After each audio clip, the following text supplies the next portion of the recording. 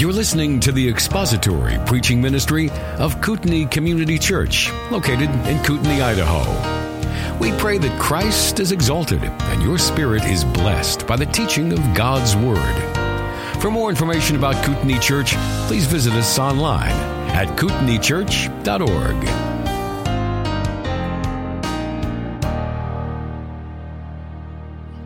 Well, if Christ has not risen, then your faith is useless. The Apostle Paul could not have said that any more straightforward or clear than he does in 1 Corinthians 15. And so today, as Christians, we celebrate the resurrection of Jesus Christ, and the resurrection is not just one aspect or one element of the Christian faith. It's not just one belief that we have that sort of contributes to making Christianity what it is. Rather, the resurrection is the central doctrine of the Christian faith. It is the doctrine upon which all of the other doctrines rest. Whether you're talking about the inspiration of Scripture, obviously the inspiration of Scripture is not true if the resurrection did not happen, because Scripture testifies that Christ has been raised from the dead. The doctrine of the Trinity is not a true doctrine if the resurrection did not happen, because Christ claimed to be one with the Father, and yet not be the Father, and yet be the Son of the eternal God. And so if He did not rise from the dead, then the doctrine of the Trinity is not true. The doctrine of the second coming of Christ is not true if He has not risen, because if He didn't rise again after His death on the cross, if He didn't rise 3 days later, then He's not coming again. The doctrine of eternal judgment, the doctrine of eternal life, the doctrine of heaven, none of those doctrines are true if Christ is not risen. So the resurrection of Christ is not just ancillary to the Christian faith. It's not something that we tack on to Christianity to make us feel good. The resurrection is the heart and soul of the Christian faith. It is the heart and soul of Christian doctrine. Paul said in 1 Corinthians 15:17, if Christ is not risen, your faith is worthless and you are still in your sins. In fact, Paul argues that if Christ is not risen from the dead, then you actually have no valid object of faith. If Christ is not risen, it doesn't matter how strong your faith is. It doesn't matter how sincere your faith is. It doesn't matter how fervent you are in placing your faith in Christ. If He is not risen, He is not a valid object of faith. You are a fool if He is not risen from the dead. Faith or belief that is connected to the literal, historical, bodily resurrection of Jesus Christ is the heart and center of Christianity. And without that, you and I have nothing. Without the resurrection of Christ, what have you placed your faith in? A mere man who claimed to be God. He claimed to be the life. He claimed to be one with the Father. He claimed to be the divine Son. He made all kinds of outlandish claims, as if, like the fact that the destiny of all men who have ever lived would hinge upon Him, that He would be the judge of all men or the Savior of those who repent and believe upon Him for salvation. That is an outlandish claim if He has not risen from the dead. If Christ is not risen, then you and I have no valid object of faith. If He is not risen, then there is no forgiveness of sins. There's no forgiveness of sins. Paul says, you're still in your sins if Christ is not risen. But in Romans chapter 4, verse 25, it says He was raised for our justification. You see, the resurrection of Christ is the proof. It is the proof, the historical, observable, verifiable, and falsifiable proof that our sins have been forgiven. Because that was the Father's demonstration that the sacrifice of the Son was sufficient to atone for the sins of any and all who would believe upon Him. And if He is not risen, then there is no forgiveness of sins. That means no sufficient payment for sins has ever been made. If He is not risen. If He is not risen, then you are pitiful or pathetic, as Paul says in 1 Corinthians 15. We are of all men most to be pitied. If Christ is not risen, then why do you waste your time in prayer, praying to a God who has no reason to hear your prayer, no reason to give any ear to you whatsoever? Because if He is not risen, then that means that His sacrifice did not bring you into the presence of God. It did not bring you near to Him. And if He is not risen, then He is certainly not interceding for you at the Father's right hand, giving you a hearing in His presence. So there's no purpose to prayer. And if He is not risen, then you waste your time and your energy reading the Bible. Because it's just a collection of verses and books written by obviously delusional men who thought they saw a risen Christ 3 days after He was crucified. So if He is not risen, then do us all a favor after the service today. Go home and burn your Bibles. Because they're not worth the pages that they're printed on. If He is not risen. And if He is not risen, then you are wasting your time in holy and obedient living. By saying no to yourself and denying yourself and mortifying sin and resisting temptation and seeking to pursue holiness, which Scripture says without which no one will see the Lord, all of your efforts at obedience and holiness and righteousness in this life, all of your efforts to serve one another, to love one another, they are all useless if He is not risen. If he has not risen, then there is no hope for anything beyond this life. You have no hope for eternal life. You have no hope for the forgiveness of sins. There is nothing yet to come. You are going to live this life, and in the words of Solomon, you're going to get to the end of it and realize that it was all vanity, and you're going to go into the grave, and you are going to become worm food, and there is no future for you. There is no judgment to come. There's no eternal justice. There is no life beyond the grave. There is no hope for a new heavens and a new earth.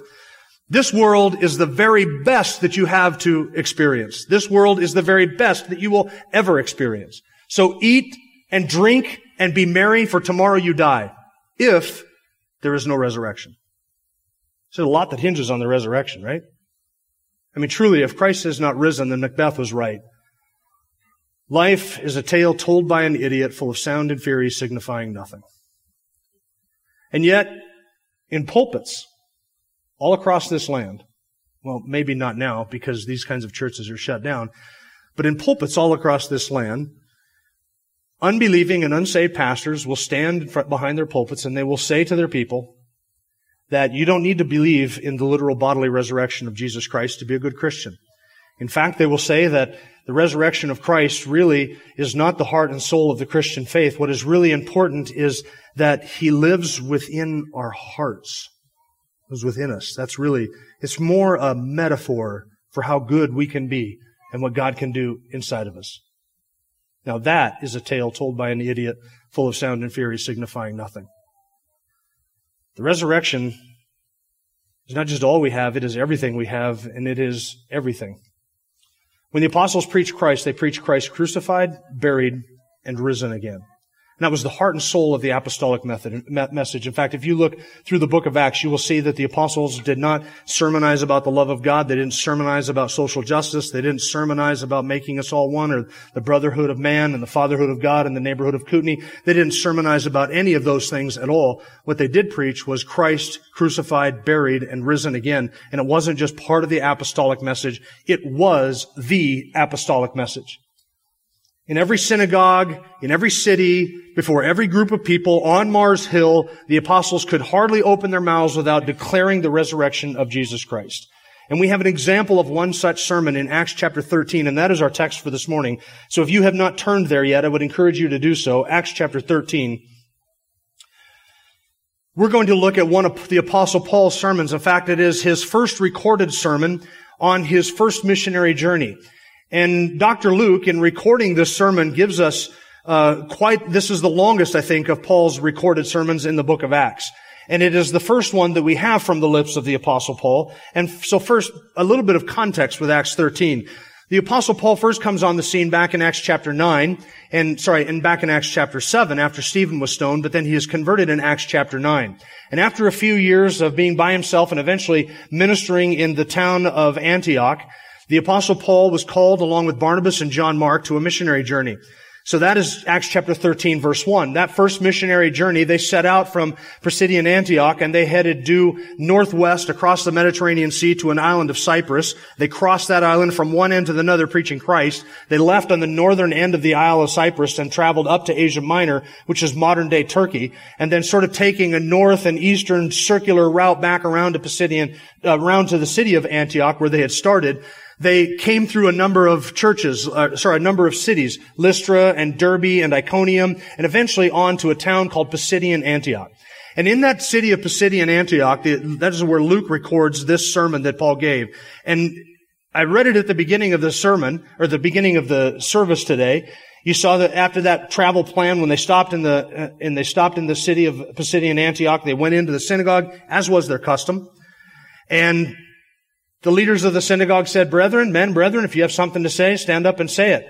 It was a custom of that day that a traveling rabbi would have an opportunity to address the rest of the synagogue there. So the Apostle Paul, being a student of Scripture, stood up and he began to preach there in that synagogue. And the Apostle Paul does something very interesting. He doesn't begin with the resurrection. He doesn't begin with sinfulness. He doesn't begin with any of those things. He actually begins with a survey of Israel's history. He goes back to Abraham and into the Exodus, and God called them out of Exodus and brought them into the wilderness and gave them a time of judges. And then they asked for a king, and they got Saul. And Saul was not a bad king, so they raised up David, a man after whom God said, David pursues my heart. And to David, God gave certain promises.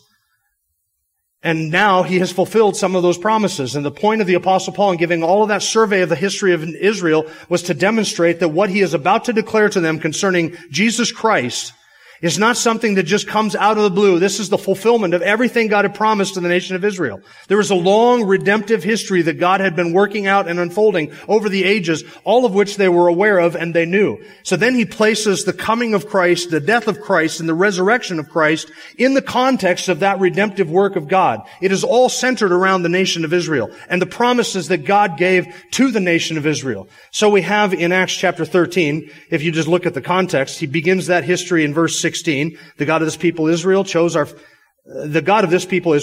fathers and made the people great during their stay in the land of Egypt. And then he traces it all the way down through the end of verse 22, where he talks about David being one who would pursue after God's heart and do all of his will. From the descendants of this man, according to promise, God has brought to Israel a Savior, Jesus. So he is endeavoring to show in verses 23 through 25 that the coming of Christ, the arrival of the Messiah, was the fulfillment of the promise that God made to David.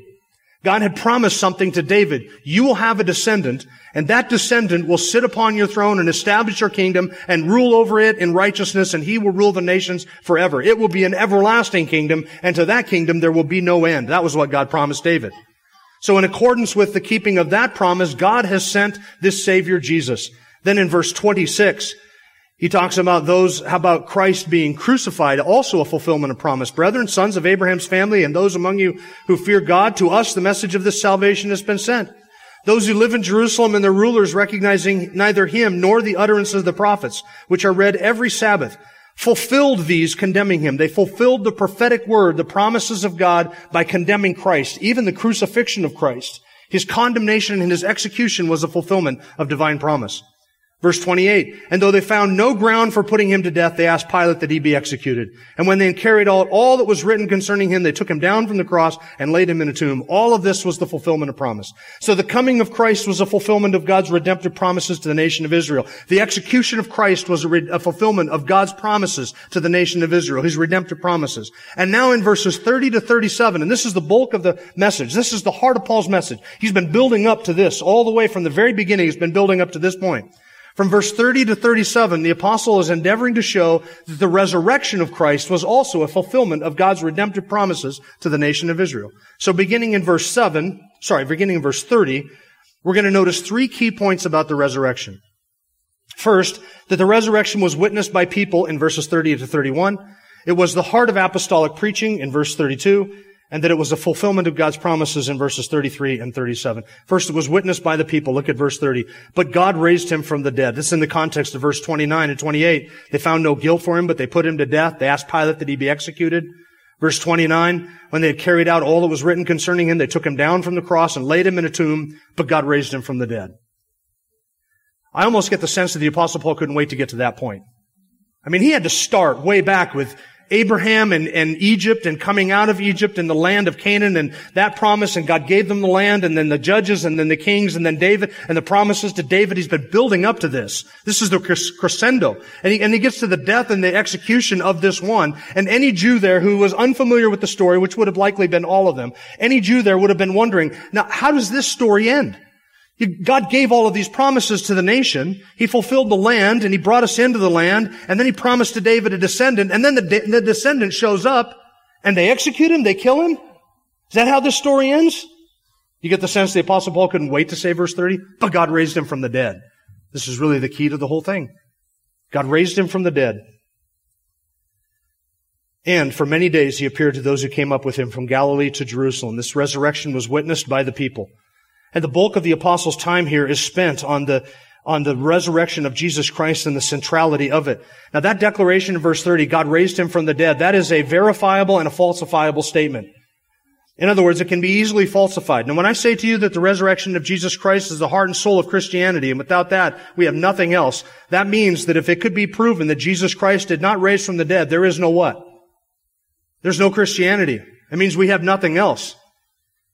If the body was eaten by worms, if the body decayed, if the body did not come out of the tomb, if it could have been shown that there was a dead body in that tomb on the third day and not a risen Christ, if it could be proved that all of those resurrection appearances were nothing more than hallucinations or fabrications, or if it could be proven that the disciples stole the body, or that the Roman soldiers stole the body, if it could somehow be proved that Christ is not risen, then all of Christianity crumbles to the ground. It is a falsifiable claim that God has raised him from the dead. That is either true or it is false. And if it is false, so is your faith. If it is true, then everything in Scripture is true. God raised him from the dead. And he appeared to, verse 31, those who came up with him from Galilee to Jerusalem, the very ones who are now his witnesses to the people. Now the first witnesses to the resurrection were not the men who are mentioned here. Paul doesn't say he appeared first of them. He just says he appeared to them. He appeared to them and to many others who came with him from Galilee to Jerusalem. That's the disciples. These are the 12 men who followed Jesus, minus Judas, of course. So we would say the 11. He appeared to the 11. And Paul also himself was a witness to the resurrection of Christ. So your faith and my faith and the testimony of Scripture, this rests upon solid and reliable eyewitness testimony. There were eyewitnesses who saw the risen Christ 3 days after he died. And they saw not only a risen Christ, but many of these same eyewitnesses were eyewitnesses of everything that had preceded that. Think of all of the other things of that Passion Week to which there were countless thousands of eyewitnesses. And all of this would have been public knowledge to anybody in and around Jerusalem. That he was charged falsely before Pontius Pilate and he stood trial before Pontius Pilate. That would have been a public trial. The other trials that he had, that Jesus faced that night before he was crucified, some of those would have been public trials, some of them would have been private trials. There were 5 different trials that he endured over the course of that night, appearing before Pontius once and before Caiaphas at least twice. And those would have been witnessed by people hostile to Christ as well as friends of Christ. And then his crucifixion was public. He was hung on a cross outside of the city of Jerusalem, outside the city gate, in public view of all of the pilgrims who had come to the city of Jerusalem for Passover. And as they walked by that main road into the city of Jerusalem, they would have walked by the 2 thieves and Jesus Christ in the center of them being crucified. All of his abuse and all of his mistreatment was before the eyes of hostile enemies as well as before the eyes of his friends and sympathizers.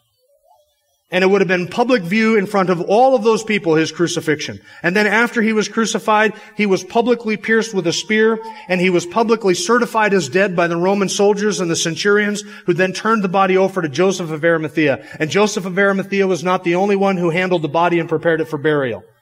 So we are talking about dozens and hundreds of people who were very close to the events of the crucifixion, and thousands of them who would have walked by and were witnesses to the crucifixion. Everything that had happened to our Lord on Good Friday and all of that week prior, everything of it had been done before the eyes of men, before witnesses. So all of the claims of the Gospels regarding what Christ has done and who he is and what he claimed and what he did and his crucifixion, all of them are verifiable or falsifiable statements. All of those events taking place in public view. And his resurrection is no less certifiable and verifiable. Because after he was raised from the dead, then he appeared to Mary, and then he appeared to Peter, and then he appeared to John, and then he appeared to the 11, and then he appeared to, the 11 minus Thomas, and then later, a week later, to all of the 11 who were there. And at one point, Paul says in 1 Corinthians 15, he appeared to over 500 witnesses at one time. 500 of them. Over the next 40 days, he appeared in various locations to various groups of people at various times of the day. So much so that Luke says in Acts chapter 1 that he presented himself alive after his sufferings with many convincing proofs. He presented himself alive with many convincing proofs over the course of those 40 days. So that all that he said and all that he did and the testimony concerning him, it was all verifiable and certifiable, and of course all of it then is falsifiable as well. And the apostolic testimony, the apostles were not the only ones to see him alive. In fact, if you were to take all 500 of those witnesses who saw him on that one occasion and give each of them 5 minutes to testify and to testify as to what they had seen with their own eyes, eyewitnesses, that would be over 50 hours of eyewitness testimony. That would be the most lopsided trial in all of human history. 50 hours of eyewitnesses who said, yes, we saw him dead and we saw him alive.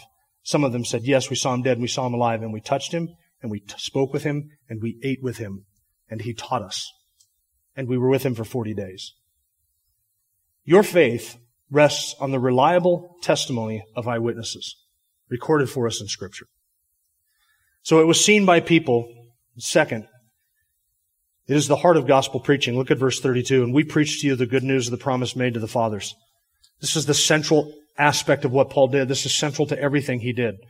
We have come here to preach the good news, and this is the good news that he has fulfilled the promise that he made to our fathers. And the resurrection you're going to see in verses 33 and following is a fulfillment of Old Testament prophecy and promises. 1 Corinthians 15, the passage in the resurrection chapter that defines the gospel. Paul says, I delivered to you as of first importance what I received, that Christ Jesus died for our sins according to the Scriptures, and that he was buried, and that he rose again the third day according to the Scriptures.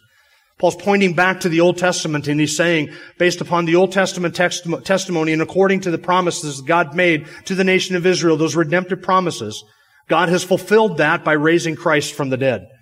The death, burial, and resurrection of Jesus Christ is the central testimony of apostolic preaching. It was the heart of New Testament belief, because the apostles did not sermonize on moral principles, nor did they sermonize on loving your neighbor, nor did they sermonize on the love of God. What they did preach constantly and consistently was the resurrection of Jesus Christ. Christ crucified, buried, and risen again for the salvation of his people. That is the heart of the gospel. Now let me ask you a question. Is this statement, God loves me, is that good news? No, that's not good news, not without the gospel. I know it was a trick question. Some of you are nodding your heads. I caught you with that. I understand that. That is not good news, not without the gospel. But you mean that God loves me, but he can't take care of my most fundamental problem, which is the fact that I'm going to die and I will stay dead. He loves me, but he can't raise me from the dead. Is that good news? That's not good news. How about this, that God loves you and sent his son to die for your sin? Is that good news? No, it's not. Sorry, some of you are raising your head. It's like you weren't there for the first question. The first question was a trick question. Yeah, I caught some of you, and then I caught some of you on the second question. Is that statement good news? No, not without the resurrection, it's not. So you mean that God can love me and send his son to die for my sin, but then he can't raise his own son from the dead? And if he can't raise his own son from the dead, then what hope do I have? He lived a perfect life. He was sinless. He was divine. And if the Father can't raise his son from the dead, then what hope is there that I will stand in the resurrection and see him face to face? What hope is there that I can have my sins forgiven and experience blessed and everlasting life? That's not good news, not without the resurrection. Now this statement, God loves me and he sent his son to die for my sins and he rose again the third day, is that good news? Don't be so shy. There's only two trick questions in a row. Yes, that is good news because that includes the resurrection.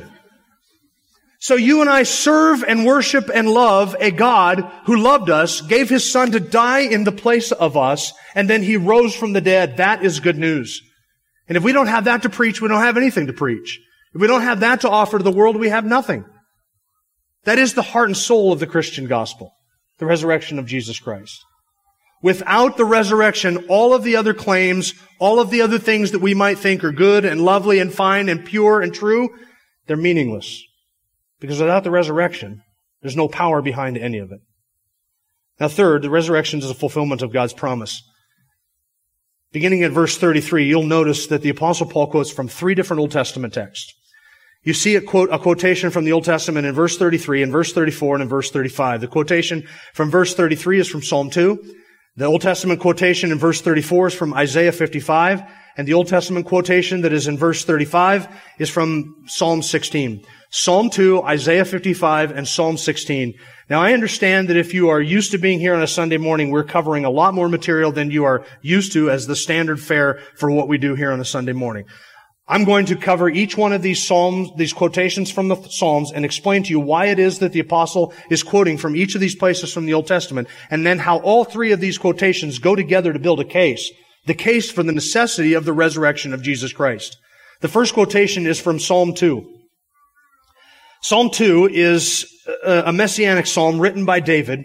It was obviously not speaking of David himself. David was looking forward as one who had received God's promise. David was looking forward to the fulfillment of that promise. Namely, the promise was that God would give him a descendant who would rule over his kingdom forever in a kingdom that would last forever. That was the promise that God had given to David. So David, anticipating that, he describes in Psalm 2 this one who would come who would be his son, but it would also be the Son of God. So verse 33, that God has fulfilled this promise to our children and that He raised up Jesus, as it is also written in the second Psalm, "You are my son, today I have begotten you."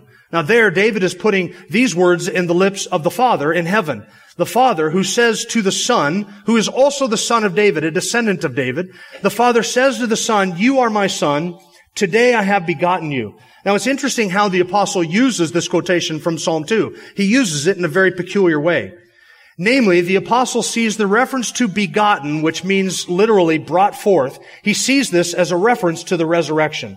Namely, that Christ in the grave being brought forth fulfills this prophecy or this promise that He is the begotten one.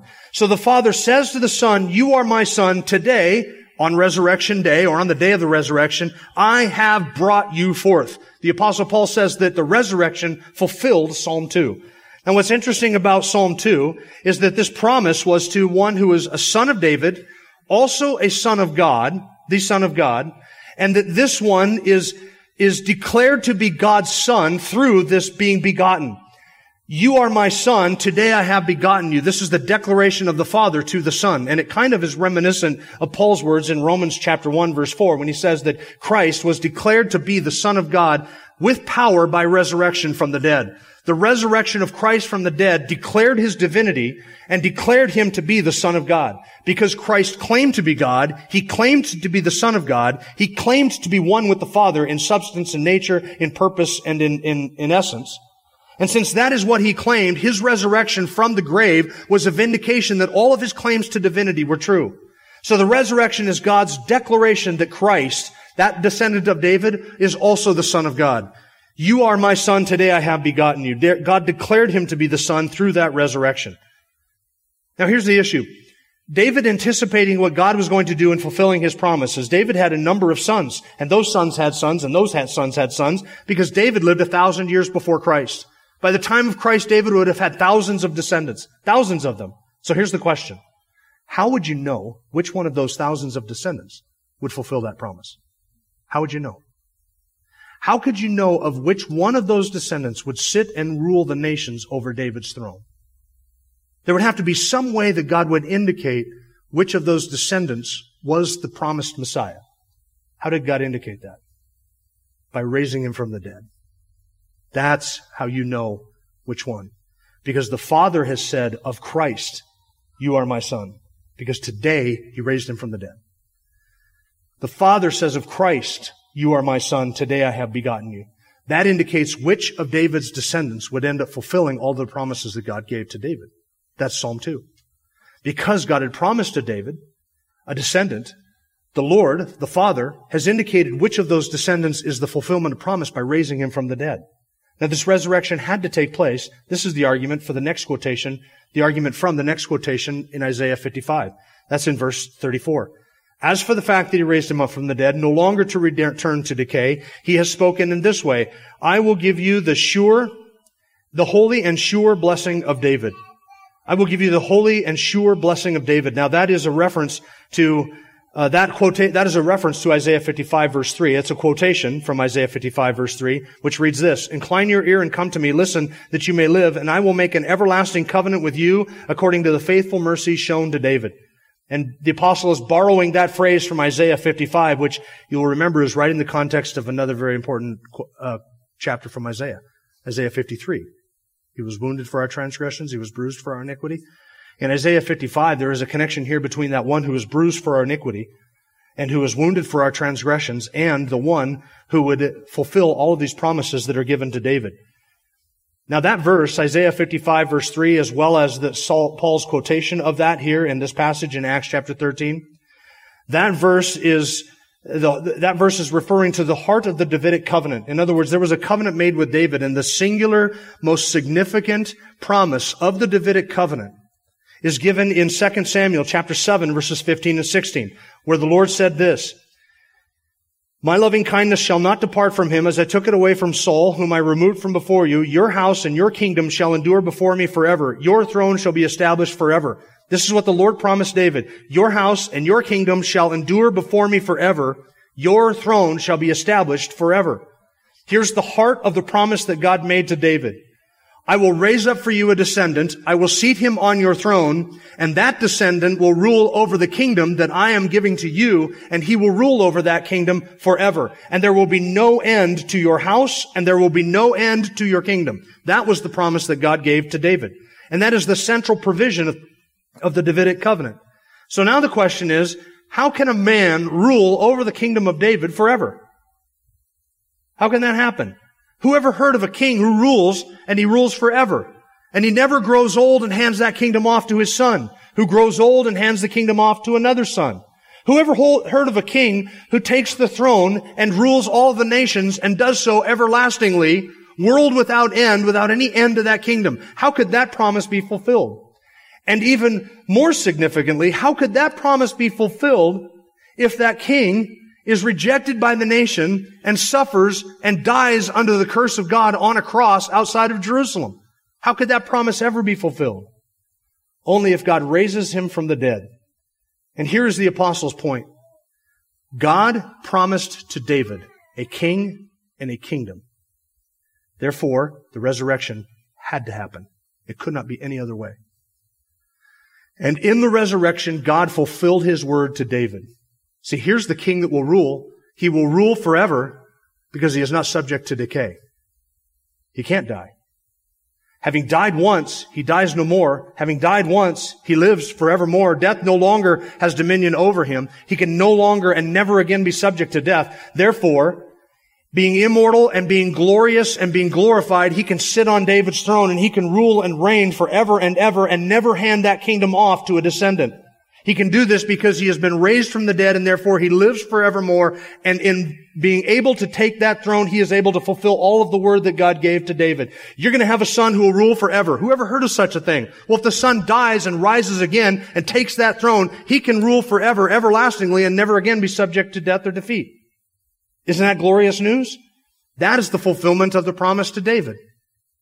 Now, the promises to David could not be fulfilled spiritually or metaphorically, nor could they be fulfilled by him reigning in our hearts or by reigning from heaven or by sitting on a spiritual throne in heaven or ruling over a spiritual kingdom. Because all of those things could happen without him ever rising again from the dead physically. But if it is only through a literal kingdom, in a literal reign in the city of Jerusalem from a literal throne, if that is the fulfillment of the promise to David, then it required bodily resurrection. Now this is a little bit of a theological nugget. It's more than you'd bargained for this morning, but here it is.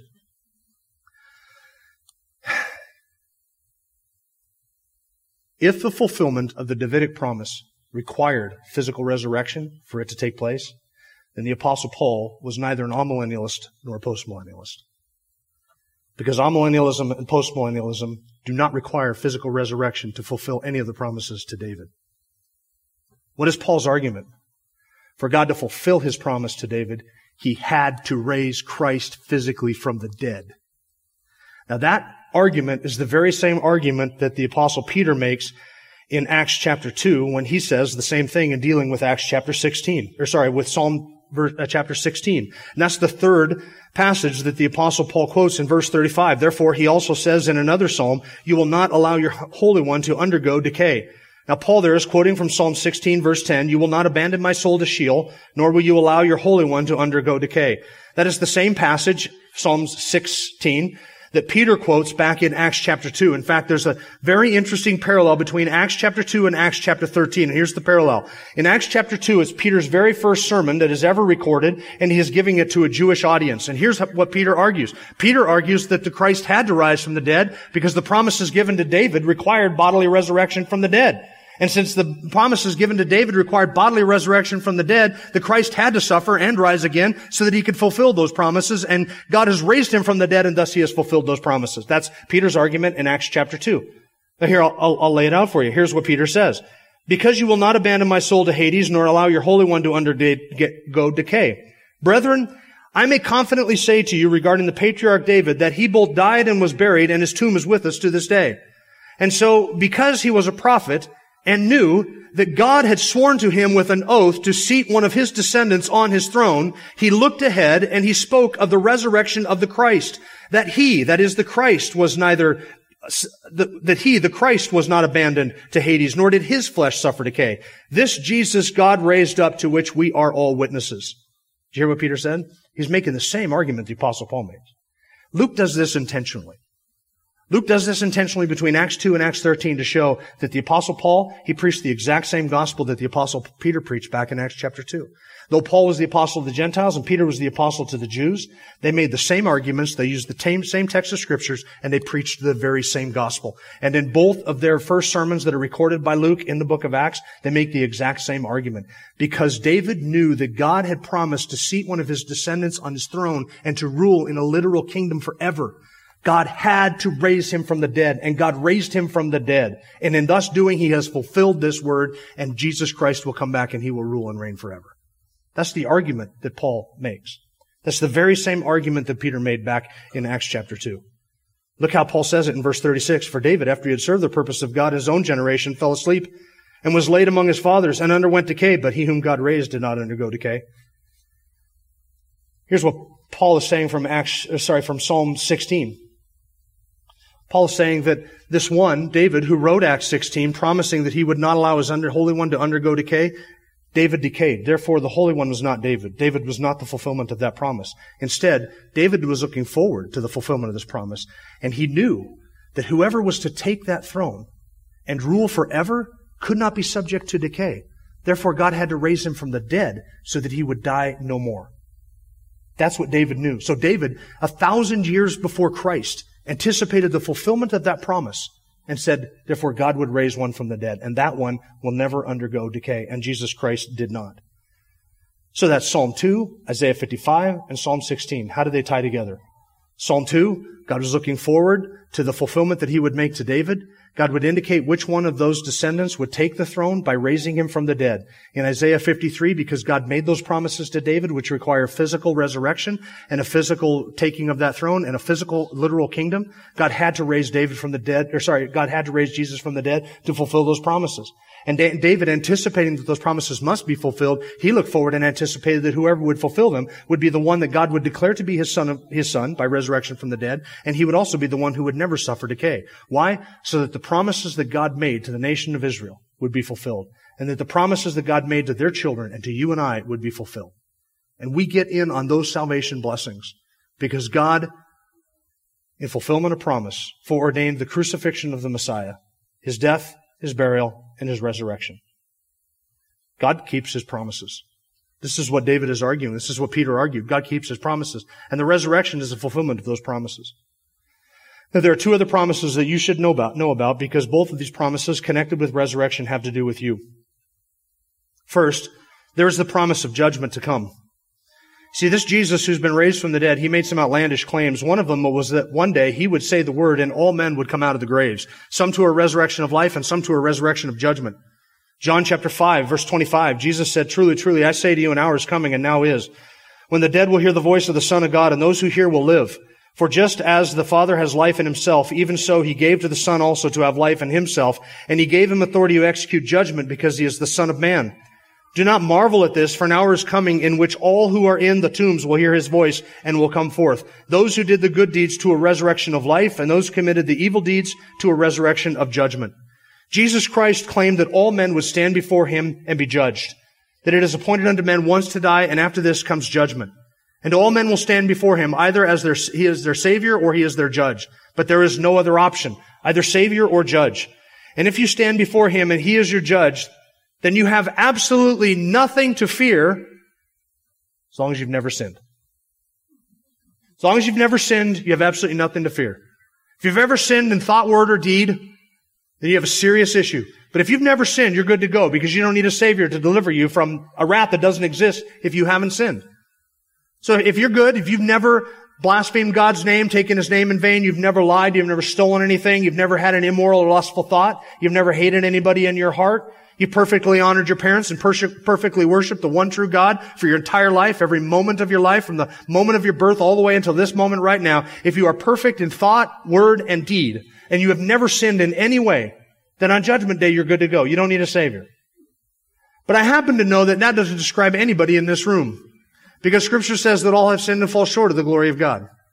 And Scripture promises that the one who has taken God's name in vain, God will not hold him guiltless, and that all liars will have their part in the lake that burns with fire. That is what Scripture promises. And since Scripture promises that, God will fulfill His promise of judging any and all who will not repent and believe in the Son whom He has sent to bear their sin. So, if you have sinned, there is the promise of divine judgment.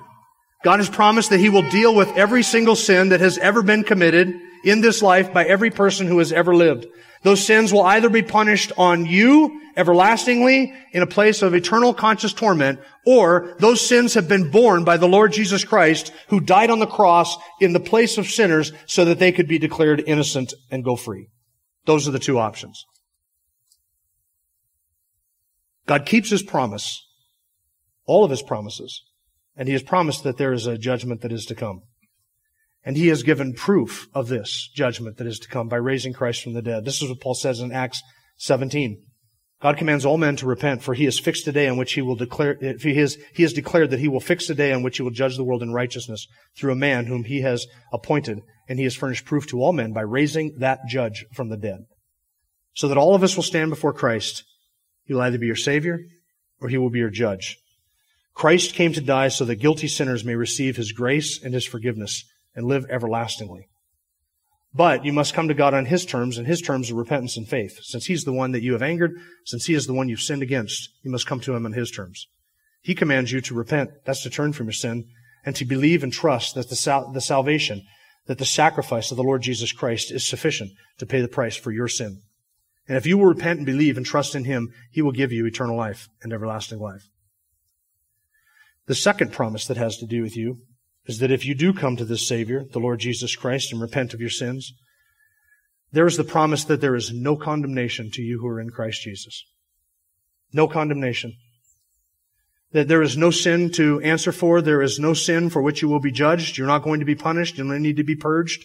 You can have complete and perfect forgiveness, as Paul says in verse 38 of Acts chapter 13, therefore let it be known to you, brethren, that through Him forgiveness of sins is proclaimed to you, and through Him everyone who believes is freed from all the things which you could not be freed through the law of Moses. See, the law of Moses condemns you, but in Jesus Christ you can be forgiven and freed from all that condemns you under the law of Moses. Condemned for your sin, condemned for your lying, condemned for your blasphemy, condemned for your idolatry, condemned for your lust, condemned for your hatred, your gossip, your slander, your greed. Condemned for all of that. But in Jesus Christ, no condemnation to those who are in Him. Why? Because the perfect Son of God came to this world and He lived a perfect life.